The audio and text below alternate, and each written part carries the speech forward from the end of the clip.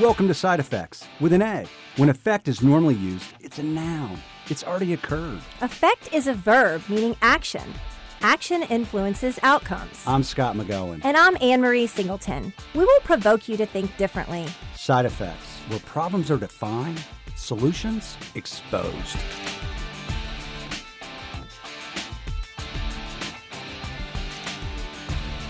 Welcome back to Side Effects. I'm Scott McGowan. And I'm Anne-Marie Singleton. How are you, Ann? I'm great. How are you, Scott? Fantastic. We have a guest on our show today. We do. Paul Roth. Hi, this is Paul Roth. I'm with Dunleavy, Mahan, and Furry.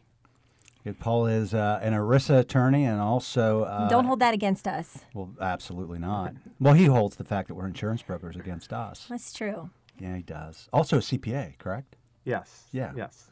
Which is kind of rare. Yes. So we're really glad you're here. Well, thank you. I appreciate being invited. So, Ann, what's going on in your world? Well, it's Friday today. We're recording on a Friday, so I'm glad to see the weekend and had a busy week this week. You know, yesterday I did a healthcare reform webinar, and I'm surprised I had 1,800 people register for that event. Wow. I was, I really... Can I comment on that?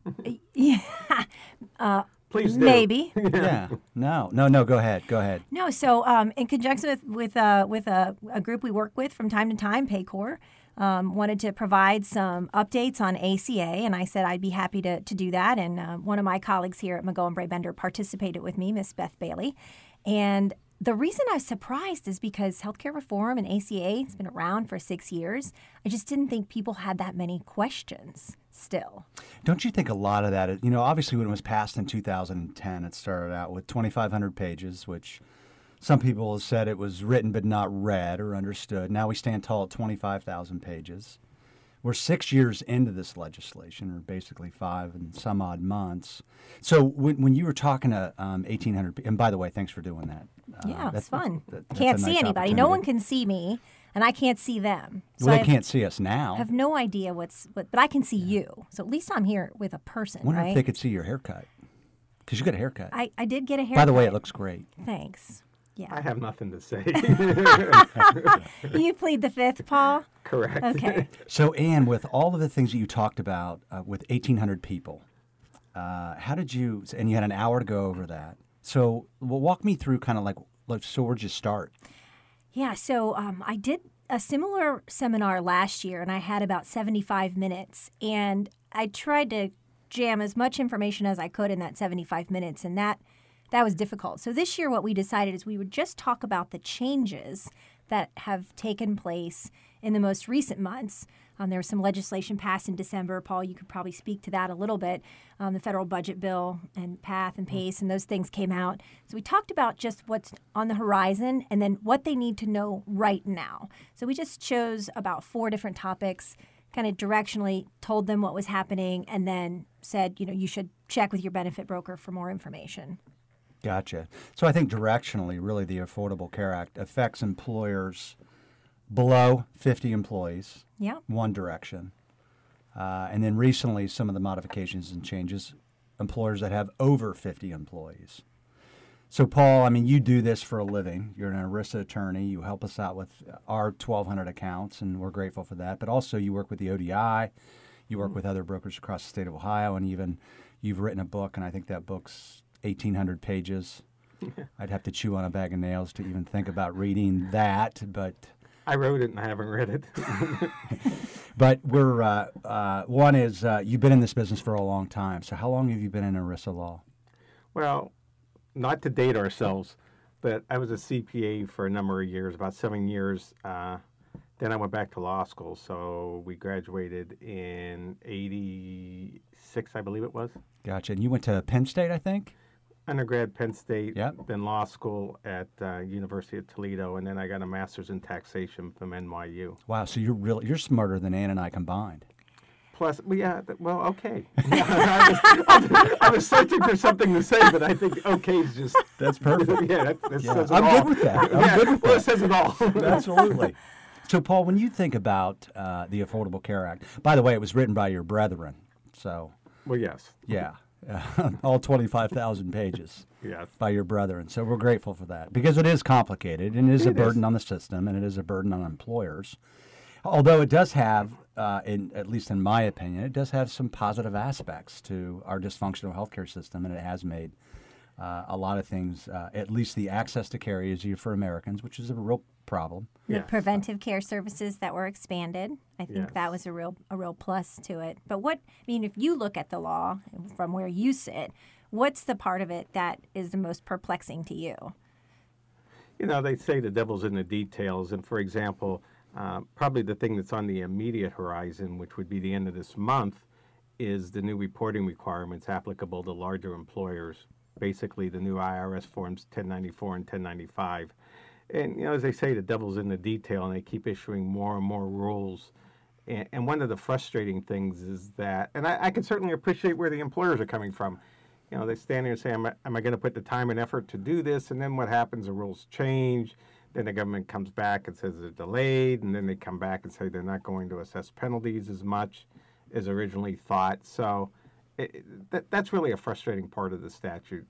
It's hard to keep saying, the house is burning, when it really it's not catching on fire, basically. You know what's interesting, Paul, and I think, and maybe you might be able to add to this, but there's a perception that elements of this law is an insurance company requirement, but really the majority of this legislation and the things that we'll be talking about today, it is the employer's responsibility. Yeah, a lot of it, what they've done is, like, for example, what Ann had talked about, they expanded, preventive care and things like that. And that's a lot of behind the scenes from the employer's standpoint, because the carrier is going to have to comply with that. Now, obviously, the employer is going to see that because there's no free lunch. So when you expand coverage, it's going to cost more. But like the reporting requirements and things like that, especially if you're self-funded, there's some new things in there too, like the transitional reinsurance fee and the PCORI fee and things like that. That it's just a new burden. And as Scott touched upon it, it really, one, I think it has increased access and people agreed with that. It certainly hasn't controlled cost, and it's becoming more burdensome. Yeah, I think one of the things, too, is obviously the preventative services are covered 100%. I was a big fan of that. I thought it was terrific for America. Pre-existing condition went away. Pre-existing conditions. I think it was, you had a lot of people that were either a farmer or a CPA, and maybe they had a sick child and they couldn't get health care. And today they can get it. And we're a country that we should be that way. And then you look at things like covering children to age 26. And I think from directionally, there was a lot of opinions about this is going to cost a lot. Those items we just brought up, preventative care, pre-existing conditions, and age 26. I don't, and I'll probably ask your opinion, but I'm not sure I've seen that as a gigantic financial burden, at least for our clients. Yeah. Well, all of those things combined, depending on which commercial carrier you're looking at and which rating methodology they're using, were a few percentage points each.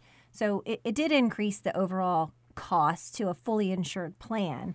But as you said, there are other things that are increasing the cost at a much faster pace. And at the end of the day, those adding those kids up to age 26 didn't really cost the plans as much, I think, as they thought it was going to cost the plans. There were maybe some pregnancies. Of course, people are adults at that particular point. Generally speaking, those dependents are healthy. But the preventive services, we should be offering those. There are other things inside those plans that are costing much, much more. And ultimately, I think those preventive services will lead to reduced costs in the plan if people are using them appropriately. I don't know, Paul, what do you think? Well, one of the things that's interesting now because of the debates, the presidential debates in the presidential system, and the Republicans' battle cry is that we're going to repeal it day one. I think two things. One, for that to happen, it would take literally an act of Congress. The president can't, change the law unilaterally. The other thing is, depending on what the numbers are, there's anywhere from 9 to 13 million people that have gotten the expanded health coverage, and that translates to 9 to 13 million votes. So certainly on the campaign trail, you hear that kind of stuff, but I wonder in reality what's going to happen. Yeah, I think there's a perception in America right now that, this presidential election, and obviously we're hearing a lot of rhetoric and a lot of noise. And to be honest with you, a lot of it just gives me a gigantic headache. But I do think that, at least my opinion is, the majority of this legislation is on rails. And to unwind this thing entirely would be very, very complicated. It would be next to impossible. I will tell you this, and Governor Kasich's in Dayton, Ohio today, just down the street at a large company, speaking of the political campaign. But one of the things that's gotten really bipartisan support is the repeal or proposed repeal of the Cadillac tax, right? Yes, and what they do is they push it back. Now it's tax deductible. And one of those things is, I always say, be careful what you ask for, because let's say all of a sudden they repeal the Cadillac tax, which is an excise tax on expensive health plans. You know, healthcare is expensive. They're going to have to pay for it one way or the other.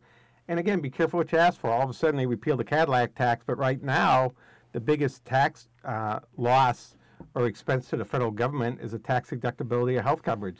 So now all of a sudden maybe they repeal the Cadillac tax, but all of a sudden the employer's tax deduction goes away or is limited. So let's talk about that for a second, because the Cadillac tax was supposed to drive $87 billion, right? Or thereabouts. And employers are doing pretty much everything they can to avoid the Cadillac tax, which was originally supposed to go into effect in 2013, immediately was delayed to 2018, and with the most recent federal budget bill in December was delayed till 2020. That's right. So now we got 2 more years. It was really, I think they did it to get through this presidential election. Absolutely. And again, it was supposed to be a big revenue driver. Now, benefits have been tax-free since World War II, right? Since 1942. Well, I think there was this is before my time. But I think there was a freeze on wages back then. So what they did is to incentivize the workforce, because there was a freeze on wages, they gave them better benefits.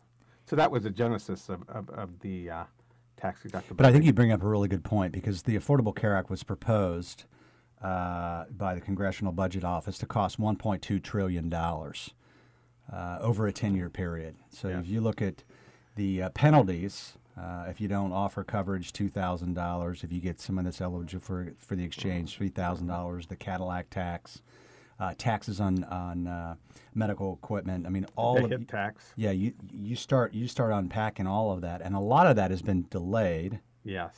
So we've got 9.9 million people enrolled on the exchange. Yes. And quite frankly, we don't have a lot of revenue to pay for this. It is going to eventually be a burden on America. Yes. Like I say, there's no free lunch, and that's a problem. And like you said back at the beginning, access certainly increased access, but no cost control. So what you've done is you've taken people and put more people in a broken system from a cost standpoint than before when the statute was passed. Yeah. So one of the things our employers have been trying to do in order to avoid cost increases and to really manage the cost of their plans, for a number of years, they've been focused around health and wellness. And for a long time, the employers were looking at activity-based things. How do we get our employees interested and engaged? And some of them have moved to outcomes-based programs where we screen people through biometric screenings and then connect those people to programs to help them control their costs. With the Cadillac tax coming down the pike, employers are really interested in how do I make sure the health of my population stays well or continues to improve. So talk to us a little bit about the compliance that goes into health and wellness programs and some of the swirling noise out there that's been coming under scrutiny. Yeah, it's you talk about frustration, and now you bring up memories. What happened is, as you correctly pointed out, the healthcare reform had rules with respect to wellness. And then what you really find frustrating is that the government doesn't speak with one voice, because the Department of Labor and the IRS and the Department of Health and Human Services came out with the rules for wellness programs. And for example, a tobacco-based wellness program could be up to 50% of the cost of the coverage. Well, then the EEOC comes out with rules with respect to the Americans with Disability Act and GINA with the genetic testing, and they come out and say that the maximum reward or penalty is 30%. So not only do you have complex rules, you have complex rules that contradict themselves. So it really is difficult to dot all the I's and cross all the T's and be in compliance. It really becomes a full-time job to monitor this stuff and to comply. Yeah. Well, then you have the IRS that's involved in this legislation, Department of Labor, in the Health and Human Services. Yeah, I mean, so you just have a lot of different elements. Let me just kind of land this plane a little bit for employers that might be listening. So really, in your opinion, there's aspects of the Affordable Care Act that affect employers that are less than 50. Yes. And then impacts for employers that have over 50. And for the most part, a lot of the carriers or a lot of the employers, and you brought this up, as the government has made modifications or requirements, preventative care, age 20, the carriers have done that work Yes. on behalf of the employers. For the fully insured employers. Correct. And a lot of the stuff that's coming in play today is the employer's responsibility. And I don't know, Ann, you might disagree or agree, but I do think there's a perception that, hey, who's going to take care of this for me? And Right. ultimately, it's an employer responsibility. I do believe that most employers think that it's either their carrier, their broker, their TPA. Somebody is or surely a great doing ERISA it. attorney, right? Right, or Yeah. Paul. You Yeah, bet. Paul. Yeah. Paul. Yeah, if you're listening now, just call Paul. No, but I do think that they feel like someone's going to help them with that. Well, and it kind of reckons back to like the Form 5500s, which have been around for a long time. And you run across an employer that said, well, someone took care of that for me. And it's kind of like your personal tax return. You may hire a CPA to prepare the return, but if you didn't sign it and submit it, it's your problem. That's a great Right. point. And that's it. And to stand there and bury your head in the sand, ultimately the penalty goes against the employer.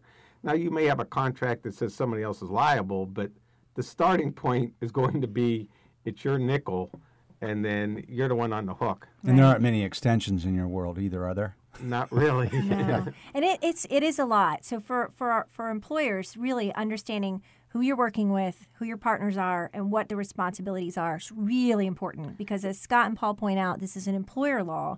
And, there's certainly professionals that'll help you, and we help our clients, and but you need to have that conversation. Not only do you need to have that conversation, you need to have that conversation memorialized in the form of a contract. If you're going to allocate responsibilities and liabilities, you need to have that in writing. So if I'm an employer and I have less than 50 employees, what's something I should be worried about right now? Well, right now, because less than 50, I think the biggest thing on the horizon in that respect is going to be the community rating and the dollars. How is this going to impact your premiums? Previously, and this really is in your wheelhouse more than mine, the carriers would look and try to assign a premium based on the risk that's involved. For an older population, the premiums would be higher, and for a younger one, it'd be smaller. The ability for the carriers to adjust the risk now on those insured products is limited. So most people believe that the vast majority of employers are going to see a pretty dramatic increase. Yeah, I think one of the insurance company executives at least came out and said when the impact of age-adjusted community rating comes out, which will be 1/1 of 2018, 60% of small employers will get a 50% or greater increase. So what about those employers over 50?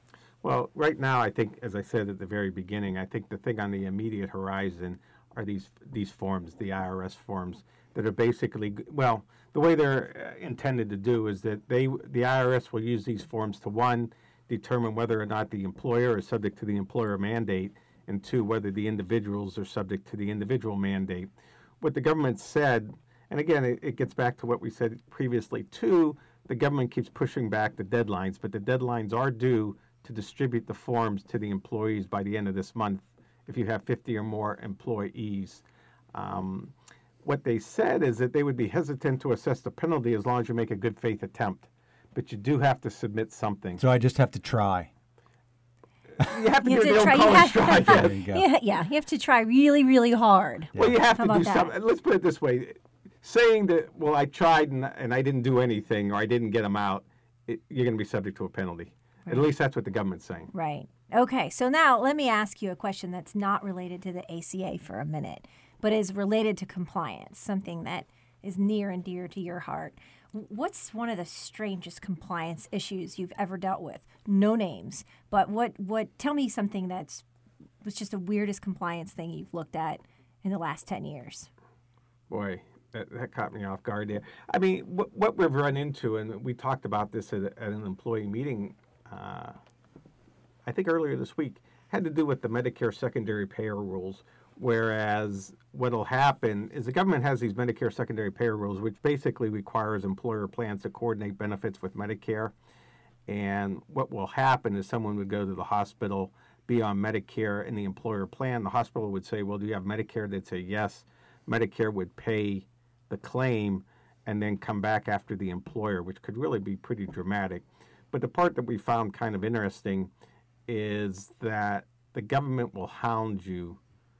They won't take a practical approach. It could be like $70, and they will hound you till the ends of the earth for the $70. So once you're in the system, once you're in the jaws of the system, you are in the jaws of the system, and there's no getting out. Right. Yeah, and then there's other parts of compliance that maybe have been camouflaged by the Affordable Care Act, things like COBRA. I mean, employers are still subject to that. They're still subject to a lot of reporting requirements. Yeah, you know, one thing that happened in Ohio for the fully insured plans, Ohio used to require coverage up to age 28, and effective this year, it came down to age 26 to kind of correspond with the federal legislation. The same thing before, employers with fully insured plans with less than 50, you had to offer coverage to those that work 25 hours a week. They've raised it to 30, which kind of corresponds with the federal government. So, as Scott indicated, you know, with the Affordable Care Act, we have 3 government agencies, but you also have the state laws too. So it can really get confusing and really complicated. I even think for our listeners, what you can go to our blog, healthierbirthdays.com, and we have some compliance checklists that we can put out there for employers to look at. So if I have less than 50 employees, if I have over 50 employees, if I have over 100 employees, 20 employees. Over 20 employees. They can just kind of explore those checklists because ultimately the majority of that is an employer responsibility. Yeah, I mean 99% of it. And like I said. Yeah, so let's go back one time real quick because we're almost at the end. But if I'm an employer less than 50, what do I pay as a penalty if I don't offer health care? Nothing. Yeah, say that one more time. 0. There you go. Yeah. If I'm over 50 and I have health care, walk us through those rules. What happens is there's really 2 penalties. If you have more than 50 full-time or full-time equivalents, full-time's defined as 30 hours or more. If you have 50 or more full-time or full-time equivalents and you don't offer coverage to at least 95% of the full-time employees, there's a penalty. The penalty is $2,000, although that's indexed. It's $2,000 minus 30. 30 employees. You get 30 you get 30 free employees, basically. So if you had 70 full-time employees and you didn't offer coverage to at least 95% of them, then you'd take the 70 minus the 30, it'd be 40, and 40 times the $2,000, and that would be your penalty. Assuming that you do offer coverage, the next penalty is if the coverage isn't quality or affordable, and quality is a pretty low standard. So assuming that you have a plan out there, we're just going to say that it's quality coverage. However, if it's not affordable, then the employer is penalized. By affordable, what you do is you look at the lowest cost of the single coverage. So let's say you have 3 options, option A, B, and C, and A is the cheapest one. What you do is you look at the cost of coverage A, the cost of single coverage. If it exceeds more than 9.5, well, it's indexed, 9.66% of their income, it's considered not affordable. So therefore, you would be penalized $3,000 for each full-time employee that went to the exchange and got a subsidy. So let's say we have 70 employees, we offer coverage to 95% of them, but it's not affordable for 15 of those employees, and 6 of those employees go to the exchange and get a subsidy, then you'd be penalized $18,000. So you just explained that in like basically 4 minutes, and it took the federal government to like basically 11,000 pages to explain what you just said. Well, if I was charging by the time rather than the page, it would have taken me longer. Yeah. The big picture here is if you're an HR person listening, you've probably lived and breathed this for the last 6 years. You're probably intimately familiar. If you're a business owner listening to this, you just need to know this is what your HR people are spending all their time doing, and your CFOs is making sure you're not paying a penalty, or if you're subject to it, you know why. It's very complicated. Paul did just narrow that down. And if you're riveted by compliance, then you can look on healthierbirthdays.com, and we'll have a link to Paul's book out there. You might need to take out a small loan to purchase it, and it'll give you a little bit of sleeping, so you could read that when you need to go to sleep at night, right, Paul? Make Correct. you tired. Hey, so before we wrap up, anything like off on the horizon that you think in all your experience in regards to the Affordable Care Act? Any last parting words? You know, unfortunately, it's the law of the land. And like I said, you listen to the debates and you figure it's just going to go away. But I think, as I said, it's the law of the land. As we talked about a little bit earlier, I'm not sure they're going to be able to unwind it completely. So I think you have to start taking it seriously. You really do. The penalties are in effect this year, 2016. And as we talked about, it's expensive. So I think just burying your head in the sand like we did the first year or two, saying, oh, it's not going to happen, they'll repeal it, they're going to do this, they're going to do that. I think you really do have to take it seriously at this point. Yeah. Great advice. So, well, thanks so much for being with us today, Paul. Our listeners appreciate it. Well, thanks for having me. And again, I will say I like your hair too. Okay, well, thanks. Well, if you want to reach out to me and let me know if you like my hair, you can reach me at ann@healthierbirthdays.com. Or you can reach myself at scott@healthierbirthdays.com.